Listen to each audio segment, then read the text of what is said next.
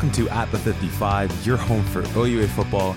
Today we are kicking off an inaugural episode of a new series we're doing called C to C, where our correspondents from the other conferences across U Sports will give us all the juicy details of everything you need to know about games happening in those leagues. As of now, we have an incredible correspondent from both CanWest and the AUS Conference, though we're still looking for someone from the RCQ. So if you know anyone who might be interested in this, or if you are listening to this and think you'd make a great match, please reach out to us. We would love to have you. But I will take up no more time and introduce you to our first correspondent. He's a former member of the Bishop's Gator and runs For Life Fitness out in Brockville, Ontario. He is Zach Benson, and he'll be our correspondent from the AUS. Here's everything Zach had to say about all the action in Week 1 in the Atlantic Conference. Thanks, Zach. Welcome to C2C. I'm Zach Benson, the other Zach.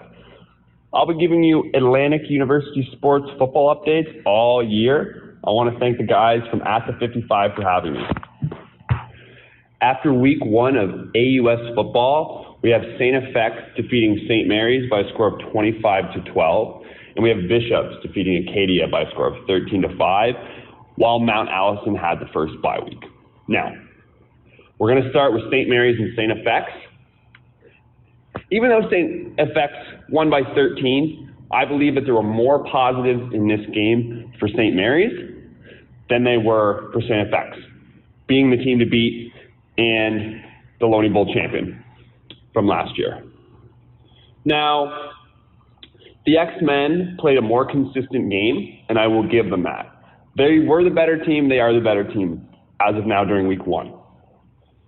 But where I think St. Mary's surprised everyone is with a new offensive coordinator and a new head coach, regardless of how talented he is as a coach, there's a lot of adjustments for players, and I think they've done an amazing job so far, Week 1. This St. Mary's football team did not look like they have in years past, and I am going to make a bold prediction.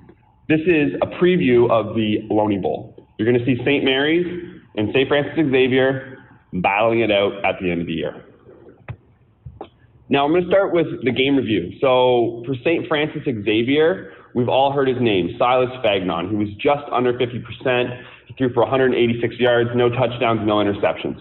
He managed the game, and I really think that this guy is going to be the X factor if St. FX is not only going to repeat, if they're going to be effective when we get to the playoffs and the crossover games. Another guy you really got to get familiar with, if you already aren't, is Malcolm Busey. Kid had 18 attempts for 120 yards, and the backup running back, Caleb Fogarty, had 11 attempts for 71 yards. Both are well over 6 yards a carry, and if they can keep this statistic, St. FX will not have a hard time repeating as champions. Now, the X-Men have a nice receiving duo in Zach Kareem and Devon Blackwood. That's all I'm going to say. It's very early, but watch Zach Kareem to lead the AUS in all-purpose yards. I see a little bit of Randy Roseway in this guy's step. Very explosive. Moving over to St. Mary's, Duncan Patterson, 20 for 28, 200 yards, 1 touchdown, 1 interception. So Duncan Patterson outplayed Fagnon as a quarterback, and I think this is where St. Mary's has the biggest takeaway for them being positive comes from this. Their quarterback was calm and played well. Now, they had 4 athletes rush the ball. No one more than Tion Alexander Amore with 11 for 42 yards. Whereas, receiving-wise, it was a little bit more spread out. They had 7 receivers catch the ball, but the name we're going to keep an eye on is Bryson Mayo. 7 catches for 36 yards. This guy does the dirty work, but he really pulls those defenders down so that they can get those bigger plays over the top. Again, big picture message here is St. Mary's looked good. Their offensive line is huge. They have length at receiver, and they have a quarterback who is capable. Their defense looked good. St. FX was just more consistent, and at the end of the day, I think they have that team belief that only comes from running a conference for a decade. Now we're going to switch gears here to our second game of the afternoon, where we saw the Bishop's Gators pick up their first win against the Acadia Axemen. So this is the first time, I believe, in 3 years that Bishops has started the season without a bye week. And I really think that this is a good job by the league, because I don't think it was fair, personally, as a former Bishops Gator, having to start that year on a bye week every single year. It makes training camp a little bit more daunting, a little longer, and it kind of fizzles out that excitement. Nonetheless, the Gators got off to a great start in beating an Acadia team that has a lot of work to do to turn this ship around. Bishops was the better team. Mason McGriskin has to be the stabilizer for Bishops. Since we lost Jordan Heather about a decade ago, we've had no consistency at the quarterback position for the Gators, and this is the main point of attack. If McGriskin can maintain the game he did, and all he gave us was 16 for 25, 150 yards, no touchdowns, no interceptions. He managed the game. He didn't make mistakes. He let the game come to him, and he relied on his running game, and for a good reason. The Gators had 2 running backs go for 15 attempts, 141 yards, and 17 attempts for 124 yards, averaging over 8 yards a carry between their starting backfield combination of David Chalot and Marco Briones. These guys are going to be the workhorses for Bishops. In terms of receivers, Bishops had 9 receivers catch the ball, but I'm going to point out the third relieving receiver, Nicholas Pierre-Massey. Nicholas Pierre-Massey is an undersized receiver with a lot of upside and some explosive playmaking ability, and I think if Bishops is going to get over that hump and win their first Loney Bowl, this guy has to be a big factor every single game this year. Moving over to Acadia. Now, this offense has a lot to work on, but I will say their passing game was pretty good. They were just over 50%. They threw for 210 yards, but they threw 1 interception and no touchdowns. I really think this can be corrected, but I think where Acadia has to focus this week of practice is on their rushing game. They had 28 attempts across 3 running backs, and they weren't able to get over 4 yards a carry. So we're not gonna harp on these backs. We're gonna assume they're gonna get into film. They're gonna work. They're gonna fix this. But if I had a second to talk with Jeff Cummins, I would literally just tell him, hey, it's gonna come. Everything looks good. Now get those O linemen motivated. That's obviously his bread and butter, and get those running backs opportunities to make plays in the second level. As we switch gears to this week's games, there's 2 more games in the AUS, which you should get used to each week, as there's 5 teams. 1 team gets a bye, 2 games a week. We have Acadia traveling to St. Mary's. I'm going to take St. Mary's in this game. I think they have more to prove. I think they're hungrier, and I straight up think they're a better football team right now.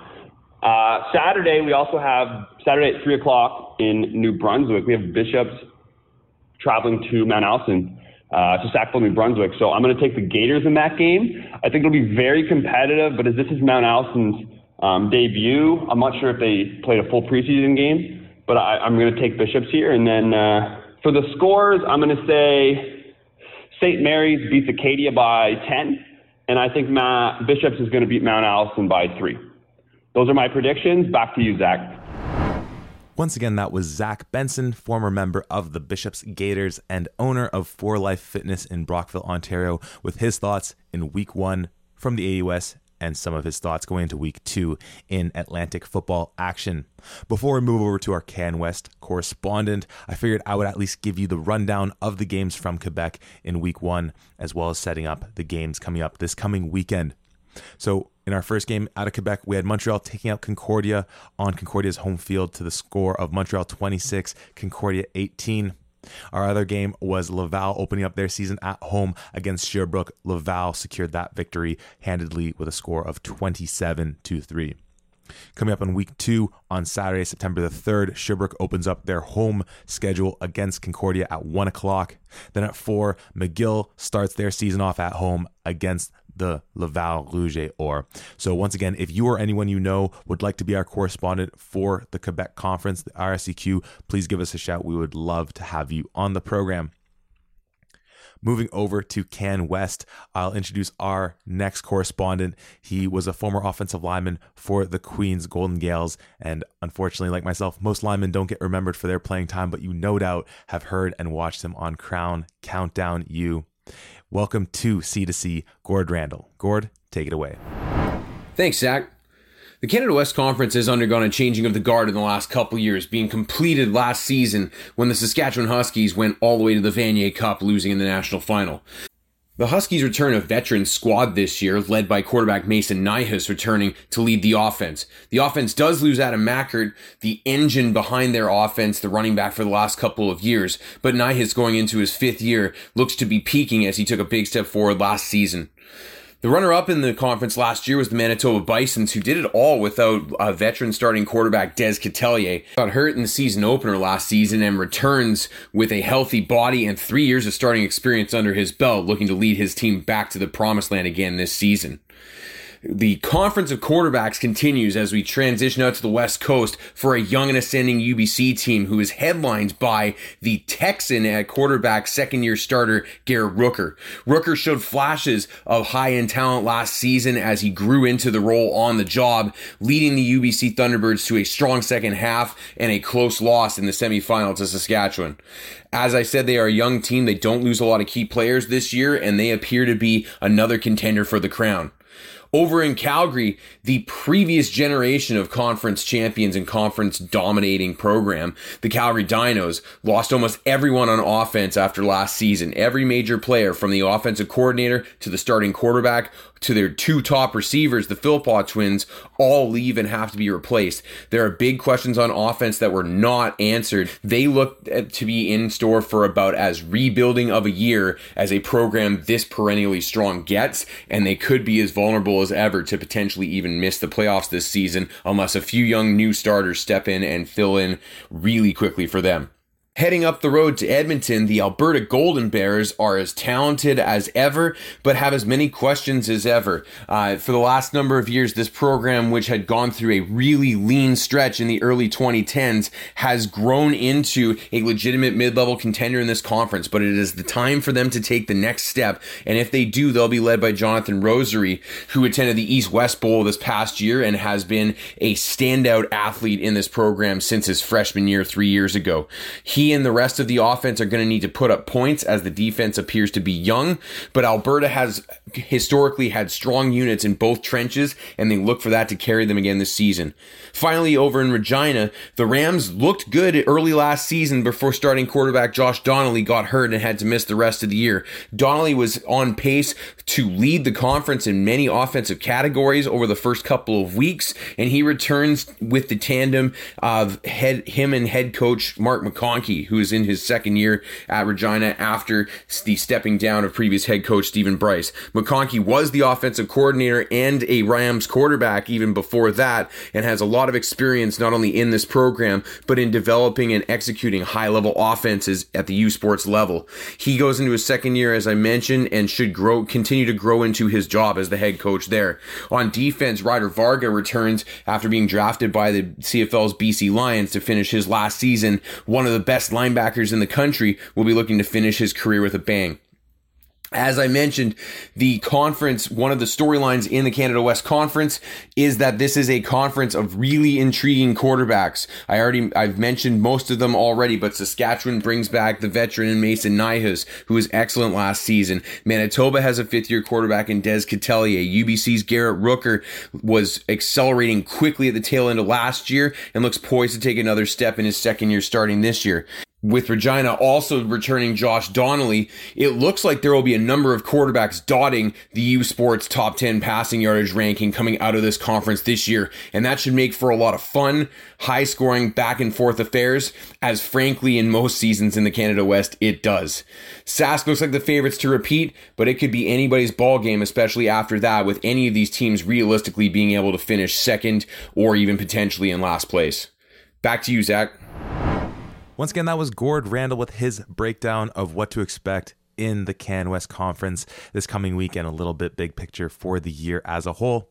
And so that will do it for us with our first week of C2C. We hope you enjoyed this breakdown of the other conferences. Thank you again to Zach Benson and to Gord Randall for their incredible analysis of their respective conferences.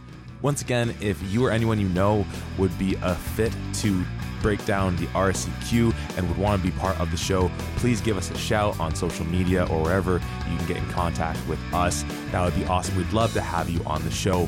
Next time you'll be hearing from us on this platform is this coming Friday, when myself and Tom Sterling break down week 2 in the OUA. So we'll talk to you then at the 55.